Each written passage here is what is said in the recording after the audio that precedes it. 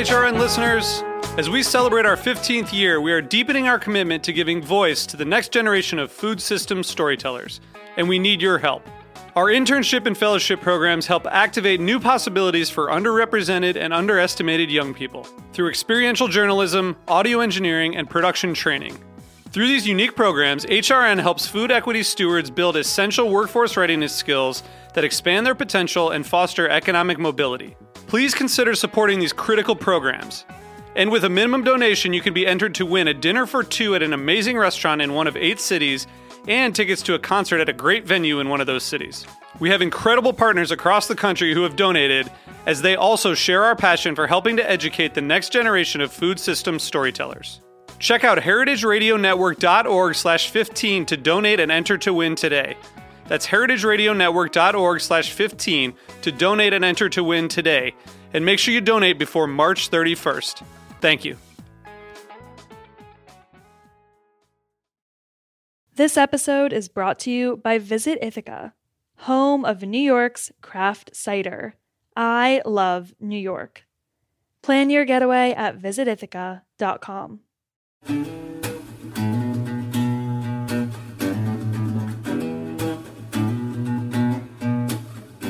Welcome to Pizza Quest. I'm Peter Reinhardt, a man on a never-ending search for the perfect pizza. This show is the audio version of the Pizza Talk YouTube series, where I engage in interesting conversations with some of the country's greatest pizza makers and other artisans. Thanks for joining me on this quest.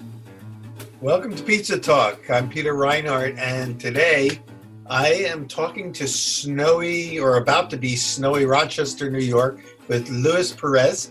Luiz is the founder, the proprietor of Peels on Wheels, a new pop-up mobile unit that we just heard about that's getting a lot of buzz on Instagram, and we're loving the photos we're seeing. And this is my first chance to really talk to Luiz and find out the whole story behind Peels on Wheels. But I know right off the start, I got to ask you about that fabulous little truck you've got behind you. Is that one of those Peugeot Ape three-wheelers? Is that what that is?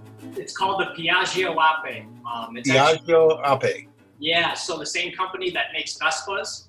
So it's essentially a 3-wheeled motorcycle with a truck body on it. So I fell in love with these vehicles when I was in Italy on my honeymoon. Little did I know, a couple of years later, I'd be owning one and importing one from Naples, Italy myself. So yeah, it's pretty surreal to have one of these little things here in the U.S. Are there many of these in the United States right now? So on the East Coast, there's actually a business called Silverside Design, and it's in South Carolina. They're based out of, and they customize antique vehicles. And they actually just recently, within the past couple of years, started importing Piaggio Apes, and people are utilizing these to turn them into mobile bars or mobile food trucks, things like that. I didn't purchase mine from the gentleman in South Carolina. I actually purchased mine from a gentleman all the way out in Fresno, California. Wow. Yeah. Do you have to drive it back?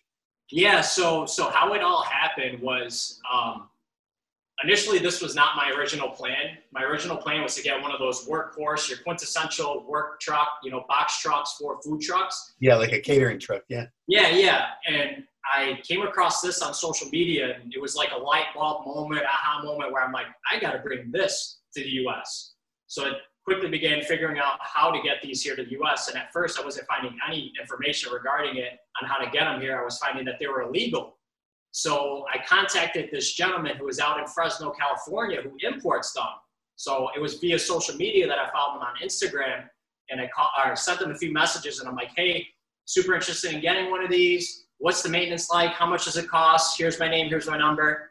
He answered a couple questions, but then didn't really answer the bulk of them. So I found his website, got on his website. I'm like, hey, here's my name. Here's my number. Please give me a call. I'm super interested in purchasing one of these. And not even 5 minutes later, Peter, This guy calls me. He goes, are you from Rochester, New York? And I'm like, yeah. Like, never in 100 years did I think that someone from my hometown, mind you, this guy's all the way out in California, someone from my hometown would call me to purchase one of these. And that was one of the moments where I'm like, all right, I'm on the right path. This is just absolutely more perfect. Couldn't be more perfect of a situation for me. Right. So, I purchased it, and I actually went on an East Coast to West Coast road trip to pick it up. It was pretty wild. Went through the stars aligned for you, and it seems like the signs were good. The signs, all the signs were, the stars aligned for me, and it was a perfect situation. And we did. It was a 21 or 22 day road trip, East Coast to West Coast, and we went across 26 states.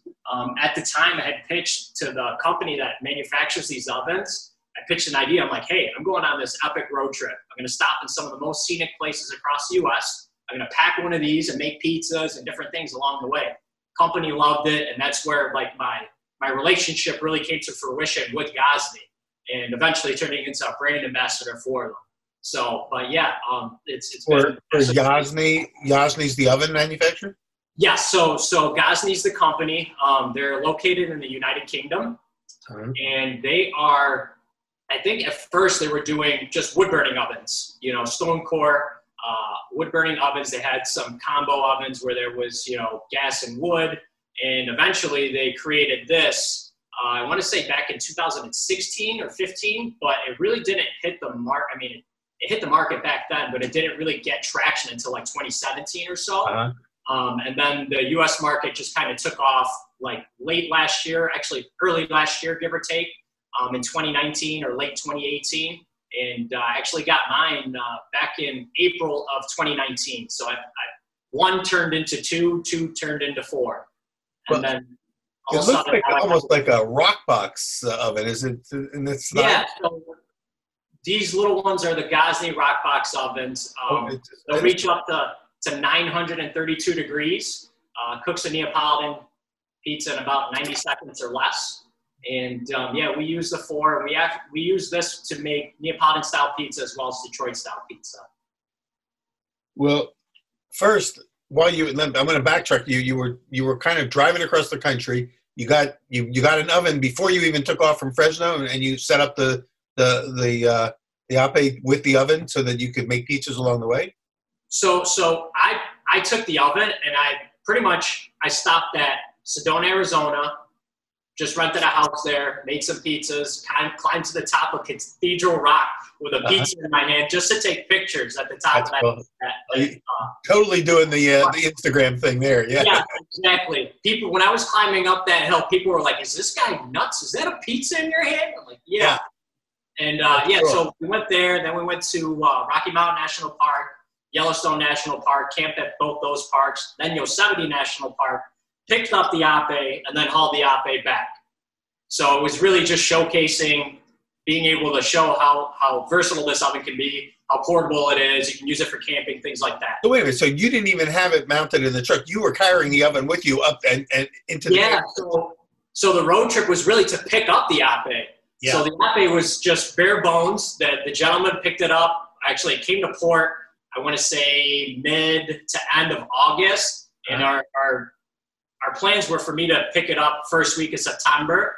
And when I got out there, he actually is in the military and he was getting deported. So he's like, "Can you come a little sooner?" So he asked us to come a couple days sooner. So we had to cut our time short at Yosemite National Park. But so the entire way out there was just stopping and just hanging out, enjoying the different parks and things like that. You got to do the See America tour. Yeah. And then pick up the truck to bring it back to the U.S. to be able to customize it. Well, while you were out there, both heading out and on your way back, did you make any sort of quote pizza pilgrimage stops as you at places that you were on your radar? I really, really wanted to, but unfortunately, the only place that I went to, and I had been there prior, was Tony Gemiani's Pizza Rock in Las Vegas. That's the only place, but I was making pizzas myself, and I was content with that. So you weren't on a pizza hunt at that point. You were just you had your own.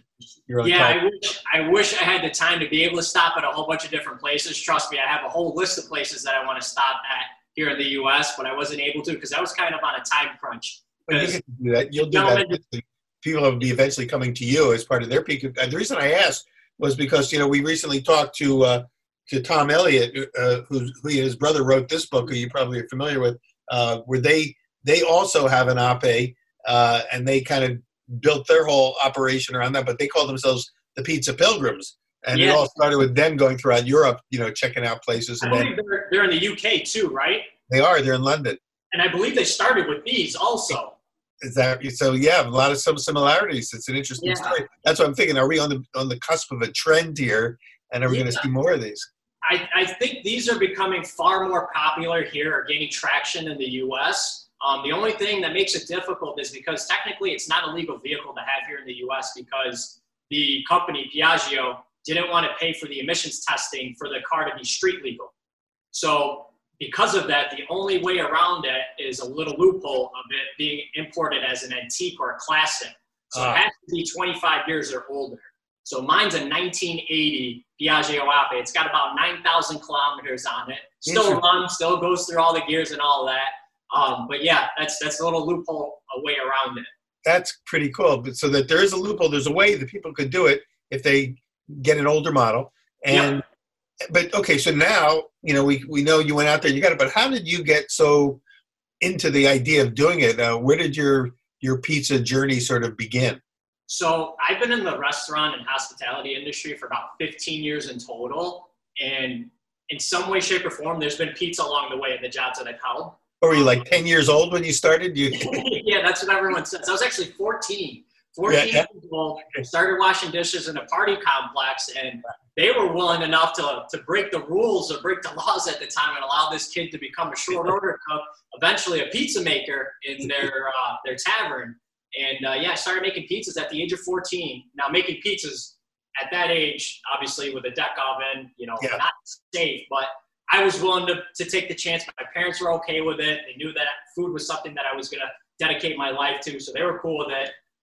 But yeah, from there, it just transitioned into working in some local mom and pop pizza shops. And then through my career, I've worked in different facets in the hospitality industry. I went to Wegmans grocery chain here on the East Coast. It's a popular one. And I was a prepared foods manager for them for about 2 or 3 years, running pizza and subs for Wegmans markets? Yeah. So I worked for Wegmans for a couple of years after the pizzerias, but I was in the pizza scene and a pizzeria for local mom and pop shops for at least a solid 7 to 8 years. And then I kind of stepped away from it, but I was still in the pizza industry, but more of retail. And I was in that for a couple of years. And then most recently, I actually ended up leaving, but I was on a college campus running a dining hall. And they also had a pizza program there. So it was still a little bit part of it. And during all this time, I've always made pizza at home for friends and family. And when I purchased one of these just to have at home to kind of step up my pizza making game at home, little did I know that 6 weeks later after my purchase of this, Peels on Wheels would be born. Well, so even though you were into the sort of general food service, pizza was always sort of the thing, the light that was drawing you. Because like thinking back to it, I didn't realize that every job that I've held had pizza in it some way, shape, or form. Whether I was working at the actual pizzerias, that's where all we did. Then I worked in a couple other places, being the college campus, still had a pizza program there. Wegmans had a pizza program there. So, and also I did it at home. So it's just something that kind of came to fruition that I'm super passionate about pizza subconsciously. And eventually, it was one of those things where my most recent job, I found myself with a ton of time on my hands. So I'm like, I purchased this oven, became aware of like this pop-up pizza community. I thought to myself, with having a little bit more time on my hands, having a Monday through Friday job, and now that I have this more time, I can do this pop-up pizza thing on the weekends on the side. Quickly learned that it's not just a side business, then it's eventually turned into my full-time gig. Right. Well, that's often what happens is before you realize it, you're pulled all the way in and you can't get out. Yeah, exactly. I always thought it, but it's my baby for sure. Well, you're in New York, upstate New York. You're not far from Buffalo. Buffalo has its own style of pizza. I don't know if Rochester has a style that's its own or similar to a hybrid of Buffalo or New York style or what. Yeah.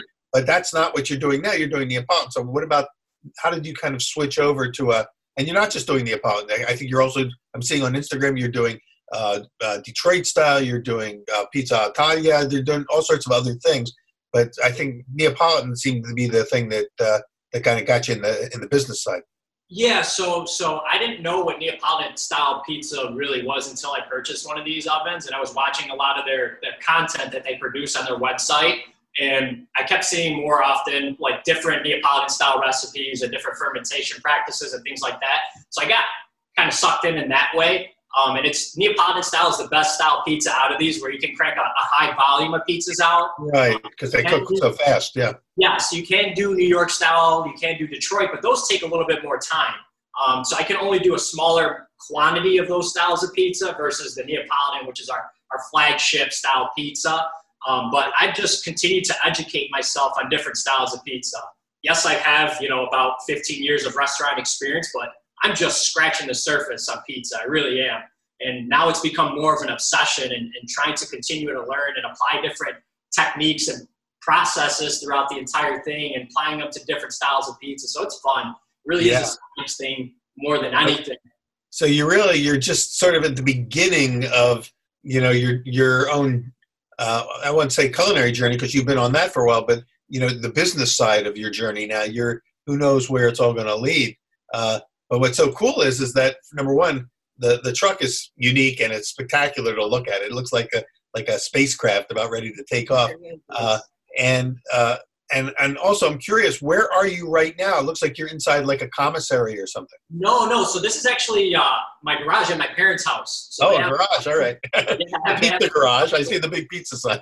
Yeah. So they have a 2-car garage, and I obviously, because of the weather, I needed something kind of indoors, but still have able to open up some ventilation, be in the garage door a little bit, because we are burning propane, and obviously that can be hazardous if you don't have a well-ventilated area. Please keep the door open. Yes. If you see me start to fall asleep, then call 911. You got it. We're on it. I see you've got some cold tables there too. So do you pack those up and take them with you when you hit the road? Yeah, so I have a 10-foot table, 2 5-foot tables, and these are actually like fully, you can adjust the height anywhere from 36 inches all the way up to, I believe, 48 inches. So it can adjust pretty significantly up and down. Yeah. The main reason why I wanted these high tables is because of your back. I found myself working on these little, 6-foot tables, hunched over for 6 to 7 hours on concrete, gravel, and found out, a couple hours in, your back starts to hurt, and by the end of the weekend, you're on your couch like, oh man, I'm too young to have any sort of back problems. Right. So it's not sustainable to. Yes, exactly. So you gotta watch your back. These tables are actually a wooden countertop that has these collapsible legs, and they hold up to a tremendous amount of weight because they're made of anodized aluminum. And so we have these tables set up. We obviously have a tent that's set up also, and the vehicle's on the back side just like this. So the only thing we're missing right now is the tent, essentially. But this is what your setup would look like. And we'll show you here in a little bit what that looks like a little up close. Yeah, we're going to look in segment 2. You're going to show us actually make a pizza for us, I think, right? And I got some dough here, make some pizzas. And I want to see sort of the whole thing, how it actually plays out. But one question that came to mind as you were talking about is, did you design all this and figure this all out, or are there models that you followed in templates, so to speak, in Europe or somewhere where they're doing what you're doing? Yeah, so I definitely did not come up with this model myself. This is actually something that's been a trend in the United Kingdom for many years. It's just starting to gain traction in the U.S. within the last couple of years since, the release of the Rock Box in North America. Yeah. There's a gentleman by the name of Adam from Peddling Pizzas. He's sponsored by Gosney, and pretty much he has this Piaggio Ape. He actually has the largest truck, I believe, and it's a diesel, what his is. And he has 2 Rock Box ovens on there, and he has the same setup. I think he's got 1 less table. He has 2 5-foot tables. But me, I have this nice 10-foot with 2 5-foot because I like a lot more space. I have a few people working with me, so I needed a little bit more space. So it's a nice little workspace. I've got a quartz countertop, custom quartz countertops that I made myself, and everything. I've started to add things, but I started to learn about different people's setup and see different things and pick and choose what I think would work well, and kind of create my own using from a bunch of different people over in Europe. So I've had some guidance. As far as the truck goes, I completely customized this with my father-in-law. We tore apart the engine. We rebuilt it. We cleaned it out. We built the box on the back from our own materials that we sourced and figured out we wanted to mount 4 ovens. We did the paint job. So all in all, it's been a whole collective effort from friends and family. It's incredible. And you've got 4 ovens fired up behind you. Yep. That means that you can make essentially 4 pizzas at a time, or is each oven good for 1 pizza? We usually do 4 pizzas at a time. We try to stagger them just because if you did all 4 of them right in at one time, there's no way one guy can maneuver 4 pizzas. Yeah, you can't manage that, yeah. With Neapolitan style, obviously high temp baking. If you're in there 5 seconds too long on one side, you're going to have a nice charred side. We try to stagger them, every 15 seconds or so. And then from there, we're able to work down the line and get pizzas out. So what we do is we fire 4, 15-second staggers in between. Once the ovens are emptied out, we let the deck get up to temp, and then we fire 4 more staggered across. All right. Well, we're going to come back in the next segment and actually, fire some things up. And I'll ask you some more questions when we come back about your dough and some of your choices about ingredients and things like that. We want to hear a little bit more about now the evolving philosophy that you're developing as a pizzaiolo and a businessman as you establish your own brand out there.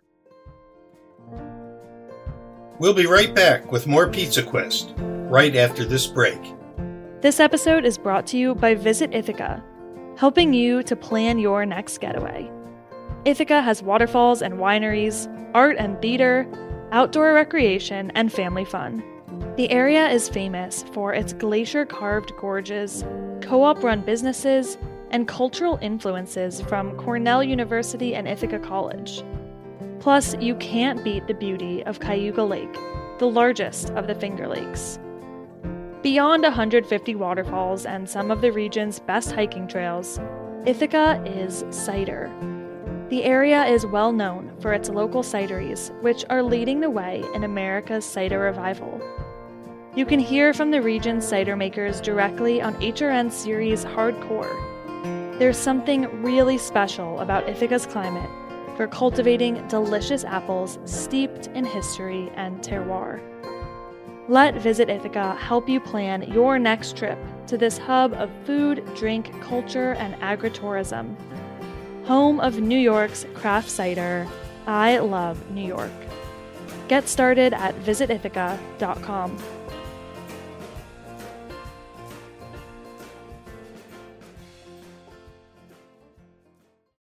We're back with Luiz Perez and in Rochester, Peels on Wheels, and we are looking at a front shot of this Ape Piaggio. What would you call it? It's a scooter truck. Yeah, I don't know what to call it. It's a 3-wheeled motorcycle. Unbelievable, and with 4 ovens attached to the back. And so, Luiz, take us through a little tour of this. Yeah, so it's like I said, a 3-wheeled motorcycle. And if you look inside the cabin, it has handlebars like a little motorcycle, a little bench seat in there. And then we fitted 4 Rockbox ovens on the back there, powered by propane. We've got our 1 propane with a hard line of gas that connects all 4 of them. Got a little hand wash sink in there, gray water, fresh water reservoirs. And then, like I said, 3 wheels, 2 in the back, 1 up front. And then this is our setup here with little cooling screen, some stuff to garnish pies with, and then we've got our ingredients there. We use Bianco di Napoli tomatoes, Caputo flour, the semolina to stretch. Got some 70% hydration dough there, and then we've got our stretching countertop there. And this is actually quartz. They tried talking me out of using quartz because it's so heavy, and I wish I listened, but the stubborn guy I am, I wanted the quartz. So, and then this is where we hold all of our ingredients. Make my own fresh mozzarella, and ready to rock and roll on some pizzas here shortly. So you're really getting hands-on. You're pulling your own cheese there, and how long does it take for these ovens to heat up and be ready to fire out pizzas? So I'm going to switch this here. So it takes about, give or take, 40, 45 minutes to get to that sweet spot of like 750. I like to cook my pies at about 850, and you can crank it up to high because there's a gas gauge on the back side of it where you can have low flame, high flame. So what I do is I leave them on low, let them get to right around 750 or so, and then when I'm ready to toss pies in there, I crank it up high, and then that'll get that surface temp to about 850 or so. And whenever we don't have pizzas in there, I just drop it down to low because they will get up, that deck in there, the stone will get up to about 1,000 degrees if you leave it on high. But I would say somewhere around 40, 45 minutes or so to get up to top. That's not bad, really, when you think of how long it takes to fire up a wood fire, big thick wood oven. This is no longer than a home oven with the steel in it, Yeah, so this actually, it has about an inch thick stone in there. And to get it fully saturated with heat, I found you have better results if you start it out low versus cranking it up high. Because when you crank it up to high, a lot of that heat's just pumping out the front, and it's just heating the surface of the stone. So you're not going to be able to quickly get a nice turnaround, within a few minutes of being able to toss one pie in, let it relax for, 45 seconds to a minute, and then toss another one in. I find that the stone drops down a tremendous amount when you don't allow that stone to get really saturated with heat. Well, that's basically, you could pull up to a site, start firing up your ovens, and then while you're setting up, by the time you're completely set up, you're ready to start cranking out pizzas. I wish it was that easy, but our setup actually takes a few hours to do. That's one of the unfortunate things about this, is because I've got so much stuff that I have to log on and off of a truck. Not a truck, but I have one of those Ram Pro Masters. So we pull this on a trailer from destination to destination, and then we unload it from the trailer, get it where we want it, set this up, and then from there we set up our tent, then our tables, linens, ingredients, all that stuff, and then the decorative pieces. So we have like an order-taking table that we also set up. So all in all, with the ovens heating up and everything, you're talking anywhere from like 2.5 hours to 3 hours. So say we have an event at 4 o'clock start time, we're there by 12:30, 1 o'clock to make sure that we're good to go and we're able to fire up our orders or pre-orders that we take. Well, this is really like pizza as theater. I mean, it's a performance art that you're doing, and you're pulling up, and so it takes a few hours to get the stage ready and to get everything lined up, and then you can't really pull the trigger until all the pieces are in place. It sounds like you learned a lot, and it was what was the learning curve like in kind of getting to this point where you've got it dialed in? So this entire process, no matter what, I've done, back-to-back Friday, Saturday, Sunday, pretty much the entire summer through the fall and into the winter. And every single event, I was learning something new. And that's really the biggest thing for me in my first year as a business owner, is that there's constantly challenges that you face over and over and over. And really, it's just a game of learning the entire time. And as you get into it, you get better at problem solving and things like that. And but I'd say that's probably the most challenging thing, is like, you can't go into any sort of day expecting it to go one way, because it never does go the way where you hope it to go in a perfect world. There's always something that comes up. So it is a never-ending learning curve, of course. And but it sounds like you've come a long way. I mean, from what were some of like the big learning lessons that you had during those first? So for me, I think the biggest challenge I had throughout this entire thing was when we had a pin break. This pin was very important to the vehicle being able to run. This pin came in and out of the engine, and it connected to the clutch line. Oh. So in order to start the vehicle has to be in neutral. I couldn't switch the gears into neutral, so this vehicle was not running at all. And this pin, I had to figure out how to get this pin imported from Europe to the U.S. during a pandemic. And obviously Italy was shut down at the time, so we had to figure out a way, and we eventually were able to get that part sent to us from Europe, but we had to have it sent from Europe to Canada, from Canada to where I am here in New York. So figuring out all the logistics of that was very challenging, and surely enough, trying to find a part number for a 1980 antique vehicle that's foreign in the U.S., it was incredibly difficult. How long you just got to do everything you can to make it happen. And that was probably one of the biggest challenges we faced. And then when we got the part was about a 1/4 inch too long because we had the wrong part number. So it's a part number for a newer model. So they shrunk the pin down. So luckily enough, my mother-in-law works for a gear company called Luiz Works here in Rochester. And they were able to cut the pin down and rethread it for me to be able to use it without having to go through the runaround of trying to get it from Europe again. How long did it take from start to finish to get that pin? Oh, that was probably a 4-week time frame from the time that it was ordered to the time that it arrived. And then by the time we had it cut and put it back into the vehicle. So 4 weeks from the time it was ordered to getting cut and then into the vehicle. Well, I've heard it said that having a business is only 10% about the product and 90% about solving problems. And, 100%. And that's 100%. It's crazy because just when I think things are going great, there's always something that comes up where I'm like, I wish this wasn't the case right now, but you just got to bite your teeth down and push through it and have, face adversity and get through it. But yeah, I mean, I've had things where my cooler went down and I had to figure out how to get my stuff to another restaurant and utilize their cooler space. And the list goes on and on for different challenges you have to face. But like you said, it's just being able to problem solve and think on your feet. And honestly, I'm a young guy and I've got so much to learn about, running a business itself and the biggest thing out of it. And I wish everything could go as perfectly, but that's just not going to happen. Now I'm just well aware that there's always going to be something that I have to sort out or problem solve. Before I forget to ask you this, I think people who are watching, some of the folks might be thinking, they may be in the same boat where they're thinking about maybe getting into a mobile operation or something along this line. And if they have questions, are you open to having them write to you and sort of ask for your advice? I highly encourage it. I've always, I get a lot of messages on social media as of late, and I've noticed that the more of a following I've gathered or gotten, I start to get a lot more messages about how did you get that truck? What do you think about this oven versus that oven? And I'll give my, honest opinion and help them navigate and figure out, what the first steps was for me in this process and what it might be for them. Obviously, it varies from state to state, and obviously I'm a little bit more, and not only state to state, but county to county, and helping people navigate through all of that and provide as much guidance as I can. But yeah, I'm all for it. For me, I wasn't even planning on being. I apologize. Is Instagram the best way for them to reach you, or is there an email that they can write to you at?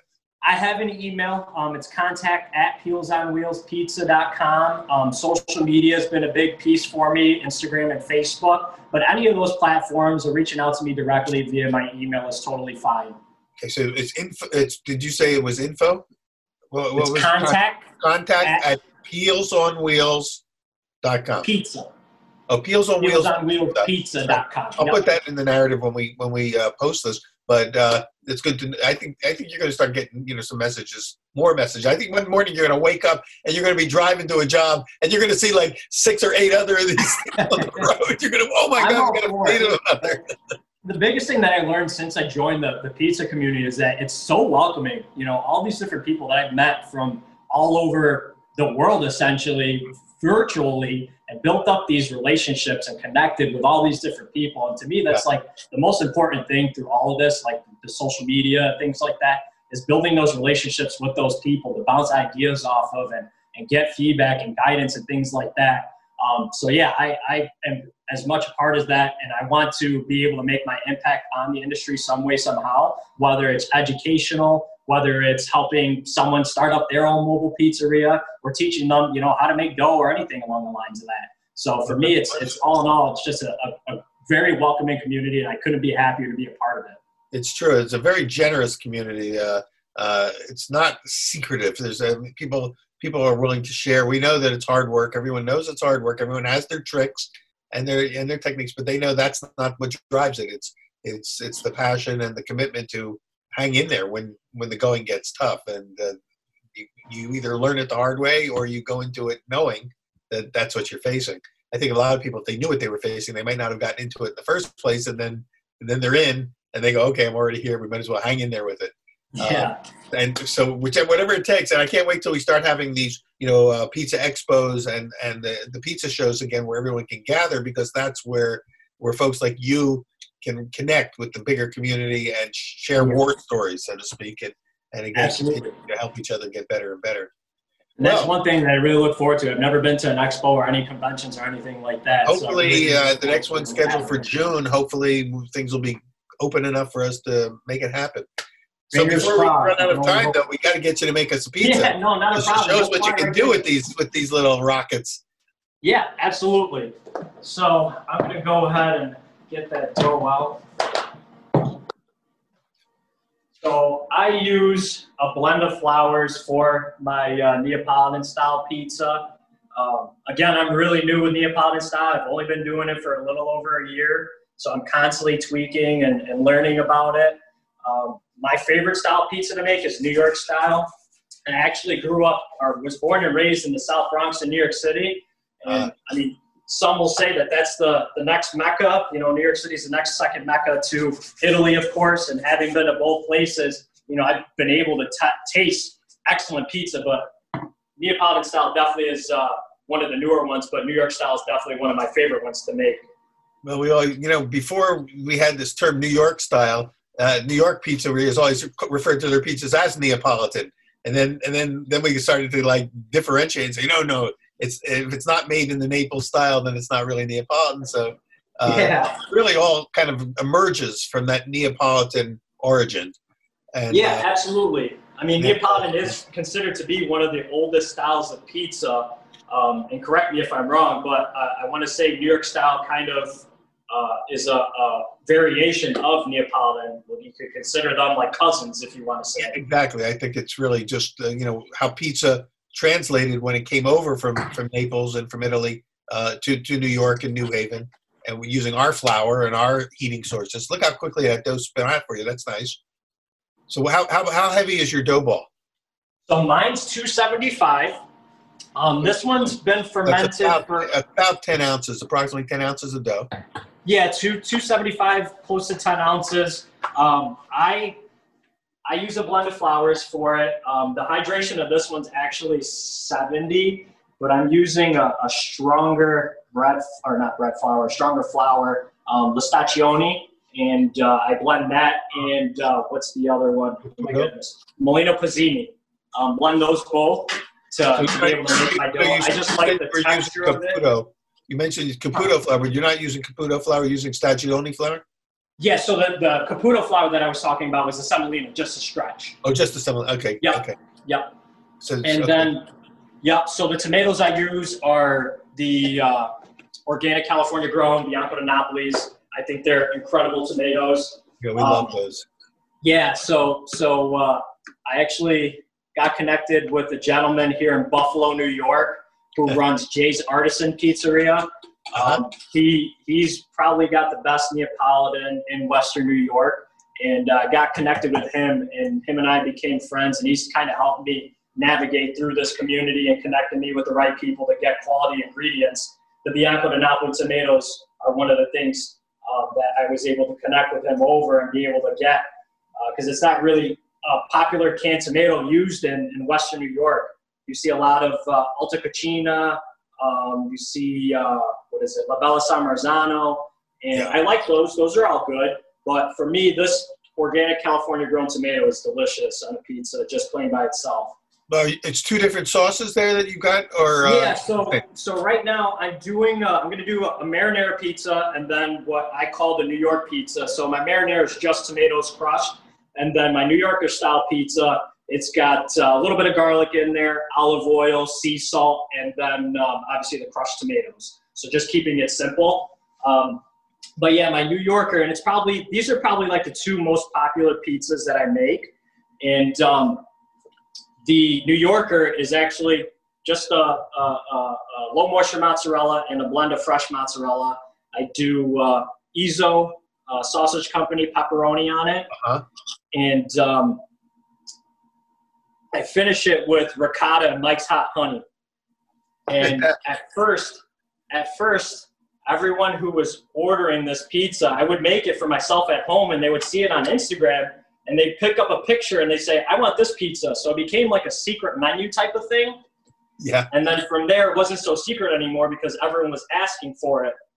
So once everyone was asking for it, I added it to the menu permanently, and now it's part of my New Yorker pizza. I saw a big thumbs up on your Instagram from Mike's Hot Honey, so I figured you got to be putting some of that on there. Everybody's using that hot honey, but it has become it is tipped over big time, I'd say. I never had it on a pizza until December of last year. I did a pizza tour with a few of my friends, and we did a pizza tour in New York City, and I believe it was Paulie G's. That's where it all started. That's where Mike's Hot Honey, got its launch. Yeah, so it was at Paulie G's in Brooklyn, and we none of us had honey on pizza before. And we saw that, we loved it, and I figured, you know what, I got to figure out a way to bring this back to Western New York at least. Right. And it's kind of a revelation, isn't it, when you taste honey on pizza and you go, "What? How did it take me so long to find that?" The hot honey? Yeah, any kind of honey. It really just wasn't something that was being done in any pizzerias here in Western New York. Yeah. And now, so you only really saw it in New York City and things like that. And I had been on social media for a while, and I just never wanted to try it because I didn't believe in adding something sweet to the top of the pizza. And yeah. Boy, was I foolish. Yeah, well, we all learn. And that, and Mike was in the right place at the right time, and he, and now it's a national, maybe international brand. Yeah, definitely. So I'm just going to launch this one in here. All right. So that's the New Yorker going in. Yep. And then, the New Yorker is essentially a pepperoni pizza with some garlic and olive oil. Anything and was there something else that I missed? Some herbs. Yeah. So it's that New Yorker style sauce that I was talking about that has the garlic and the oregano and all that stuff blended in it. Essentially a marinara sauce. Yeah. And then it's finished with hot honey and ricotta. That comes on afterwards. Okay, so we're going to get some additional cheese. And then you've got your marinara pizza, which is just real basic. So no cheese, sauce, and basil only. Yeah, yep, sauce, basil, heavy olive oil. Just going to give this another couple seconds. You find that with these ovens that you have to rotate the pieces? Yeah, you definitely have to. Like I said, it's big enough to make about a 12-inch pizza, but the back side of that pizza is very close to that flame in the back of the oven. Right. So as you can see, I've just got to spin this one around. You got a lot more puff in the back, and now you got to even it out.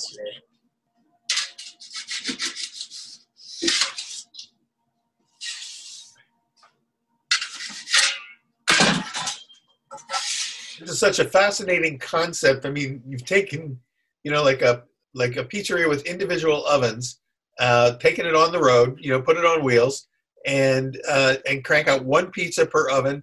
But you got 4 ovens, so you can keep doing them and you keep rotating them in and out. Yeah. So usually at the pop-ups, some of our busier ones, we'll do anywhere from like 130 to 160 or 75 pizzas during the busiest ones. And that's in a 3 or 4 hour window typically. So we crank them out. That is incredible. So that would be, let's say if you did 160, that would be 40 rotations. Yeah. Wow. At the end of that day, that's about done. How big is your crew? Pardon me? How big is your crew? So my crew consists of close friends and family right now. Yeah. I have probably a total of 8 different people that help me out, give or take, throughout the events throughout the weekend. And it seems like as I got busier, of course, I need more staff. So next year, I'm actually going to hire people to be a couple full-time employees as well as a handful of part-time employees. But really this year, I technically didn't really have staff, and it was just close friends and family. And everybody worked really, really hard. Wow, those are beautiful pizzas. So yeah, you're going to finish them off. I like to add a little coarse sea salt at the end for my marinara. And then I give another heavy drizzle of olive oil because that makes a marinara pizza beautiful. And then I like to add a little olive oil around the crust of every other pizza that I make. And I do some salt, some coarse black pepper, use Sicilian oregano, and then freshly grated Parmigiano Reggiano. There.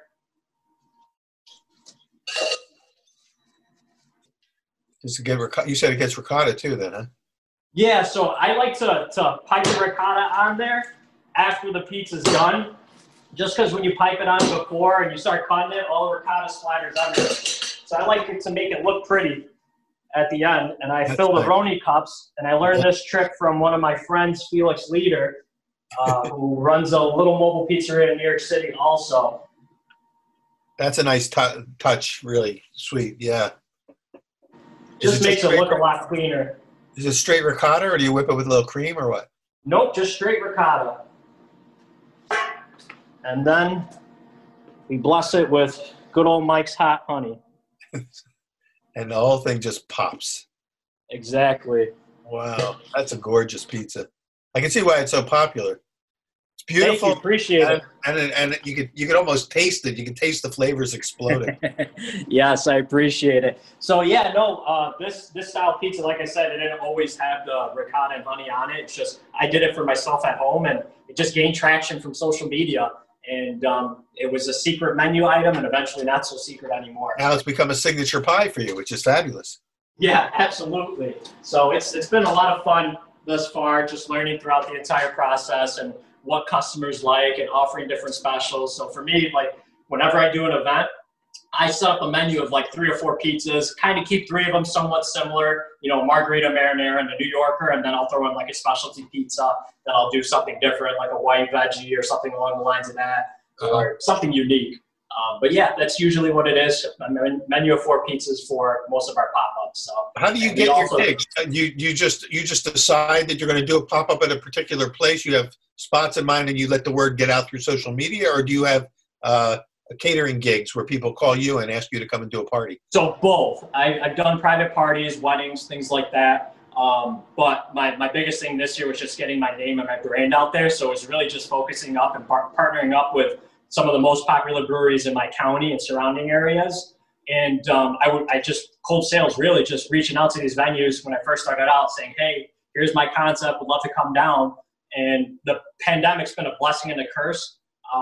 Blessing in the sense that all the stipulations for at least New York State and our county that were handed down by Governor Cuomo, it really helped mobile businesses thrive because they were asking for outdoor seating only. They had to offer food for their guests or their customers, and a culmination of that and the beautiful weather. And I think I can count on one hand for the entire summer that there was rain, but it didn't affect us because it was either before our event started or after our event started. So really we were unaffected by that. So really it was just getting my name and brand out there, partnering up with those breweries, cideries, wineries. And then once it gained traction and got excitement, it just kind of took off from there. Are you right now? You're facing a snowstorm. It's supposed to come in any minute now in Rochester. Do you have a gig lined up for today? Are you supposed to be doing a job somewhere? So I decided to just kind of take a back seat, just given the nature of the pandemic right now, especially in New York itself. It's just continuing to rise, and especially our county too. The infection rates continue to rise. So I decided, for the safety of my friends and family that are helping out, obviously trying to do my part to try and correct, or not correct, but help the situation. I decided not to do any outdoor events or any public pop-ups and just focusing on teaching pizza making classes. So I've been doing virtual pizza making classes. And then I've also been doing pizza kits for people to prepare pizza at home. Nice. So that's been going really, really well for me. The classes, they sell out. They've sold out the first couple that I've done. And I partnered with a local business here in Rochester, New York that helps promote it. And they're kind of the facilitator of the class, and I'm just the educator. So it's pretty nice, and I set up a kit for them to pick up. The kit includes enough ingredients to make 2 pizzas. We actually make one with a dough that we prepare from scratch, that in a quick hour, quick rise dough. And then I also provide them a pre-made dough that's been well fermented. My biggest thing is showing them the difference in a well fermented dough and a dough that's been quick rise with a ton of yeast. Right. And it blows my mind how people are fascinated with just the sheer fact of, if you prepare the dough in advance, the quality of the dough goes up that much more. And everyone was just mind blown that they're like, how come the dough that was, fermented longer end up looking thicker and bigger? And it's just because it was, better gluten structure developed, well fermented, nice airy puffy crust, whereas the other one was a lot more dense, not too airy or anything like that. So it's neat to make that, at least provide that knowledge to the people who are taking the classes and let them understand that you can make excellent restaurant quality pizza at home if you have the right tools and are using the right practices and ingredients. Exactly, and this has been a year of educating not only ourselves but the public and the interest, of course, in pizza. Probably of all the sectors of the food service side, pizza has navigated and handled it, probably better than any sector because it's so perfectly set up to be able to be flexible, mobile, and get to the people. And everybody's expecting a better and better pizza. The quality and the game, everyone has to raise their game now. And, and I don't know if it's just because obviously the pandemic has encouraged a lot more home baking and things like that. So I think that's part of the reason why the pizza industry is thriving. I couldn't have pictured my first year to go this way, but I can't complain because we've had a tremendous amount of success our first year. I mean, I doubled my annual sales projections for the year, and I really was only in business for about 5 complete months. Whereas, had we not had a pandemic, I probably would have been in business for about 7 months or 8 months instead. But everything has gone and played well in my favor, and I couldn't be more grateful for the success we've had and all the people who've helped me achieve the success I've had this year. So it's all in all just like a collective effort from friends. Really, the situation accelerated your learning curve. But listen, before we run out of time, before the pizza gets cold, could you take a bite out of one of those? We want to see what that's like in action. So happy you asked. I wish we could be there to bite with you, but you're going to have to be our palate. So beautiful leoparding on the bottom of that crust. Yep. So the deck right around 850. That's the New Yorker. That's a heck of a slice. My favorite slice is a marinara. Wherever I go, I like to add anchovy to mine. I didn't do that today, but whenever I'm making it at home, anchovy on top of the marinara is nothing like it. Well, there you go. And it's funny how so many people, with as much as we love our cheese, so many people love the marinara and just want the dough with just sauce, Yeah. So I actually sell probably equal marinaras to margarita pizzas at my events. And I was actually blown away because in the beginning of the year I sold probably 3-4 tops during an event. Yeah. Now probably about, I'd say 20% of my pizzas are marinara pizzas, the other 20 are margarita, and then the remaining are specialty or New Yorker. Anthony Mangieri at Una Pizza Napolitana says the same thing, that his favorite is the marinara, because you really get to taste the sauce. You get to taste the quality of the sauce. Mm-hmm. We already know how good the crust is going to be and the dough is going to be, but not everybody appreciates the sauce when it's covered up with other stuff, and then you have a whole new appreciation for what tomatoes can do for us. And that was one of the biggest things. When I went to Italy and I was ordering pizza over there, it was so simple. The pizzas on the menu were so simple. It consisted of, a handful of ingredients. Focus on the high quality, because when you put too much on there, it takes away from all the other things that are on there. So, but yeah, that was one of the biggest things I learned, was just the simpler you keep it, the better. That's right. It's sometimes just keeping it simple, and as I say, keep it simple, stupid, It that's really what it's all about. But then when you've got great ingredients and you've got, the quality of, especially with a great crust, you can't go wrong. And so, yeah, absolutely. Absolutely. Well, Luiz, thank you so much for giving us this tour of Peels on Wheels, this amazing operation that you've created. Beautiful pizzas. And those of you who are watching, check them out on Instagram, write to him. And if you're in the Rochester area, get on his you got a mailing list or some kind of a so we haven't started that yet, but we will be doing a mailing list via our website. How do people find you for the pop-ups? How do they find you? How do they find you for the pop-ups? So we announce them. So we'll put them on our website, but we usually announce them. Not usually. We always announce them via Instagram and Facebook, and then from there we'll post it on our website, kind of all at the same simultaneously. And that's where we'll tell them, Friday this date we'll be at this venue serving from this time to this time. Well, again, thank you so much, Luis. We're going to run out of time here, but I want to invite all of our viewers to come back. We're going to have more postings on Pizza Talk. We're with Luis Perez, Peels on Wheels, Rochester, New York. Thanks for joining us today. Thank you so much for having me. I really do appreciate the opportunity. It was a pleasure to virtually meet all you guys, and hopefully someday we'll be able to meet in person, and hopefully I can make you some pizza. I can't wait to do some pizza with you. Take All care. right, take care, Peter. Good Thanks, luck in the guys. snowstorm today. Fingers crossed. Fingers Right. crossed. Take care.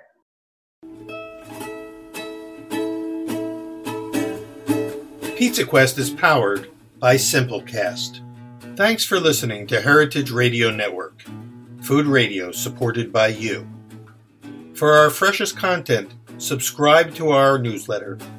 Enter your email at the bottom of our website, heritageradionetwork.org, and connect with us on Instagram and Twitter at heritage_radio. You can also find us at facebook.com/Heritage Radio Network. Heritage Radio Network is a non-profit organization driving conversations to make the world a better, fairer, and more delicious place. And we couldn't do it without support from listeners like you. Want to be a part of the food world's most innovative community? Subscribe to the shows you like, tell your friends, and please join the HRN family by becoming a member. Thanks for listening.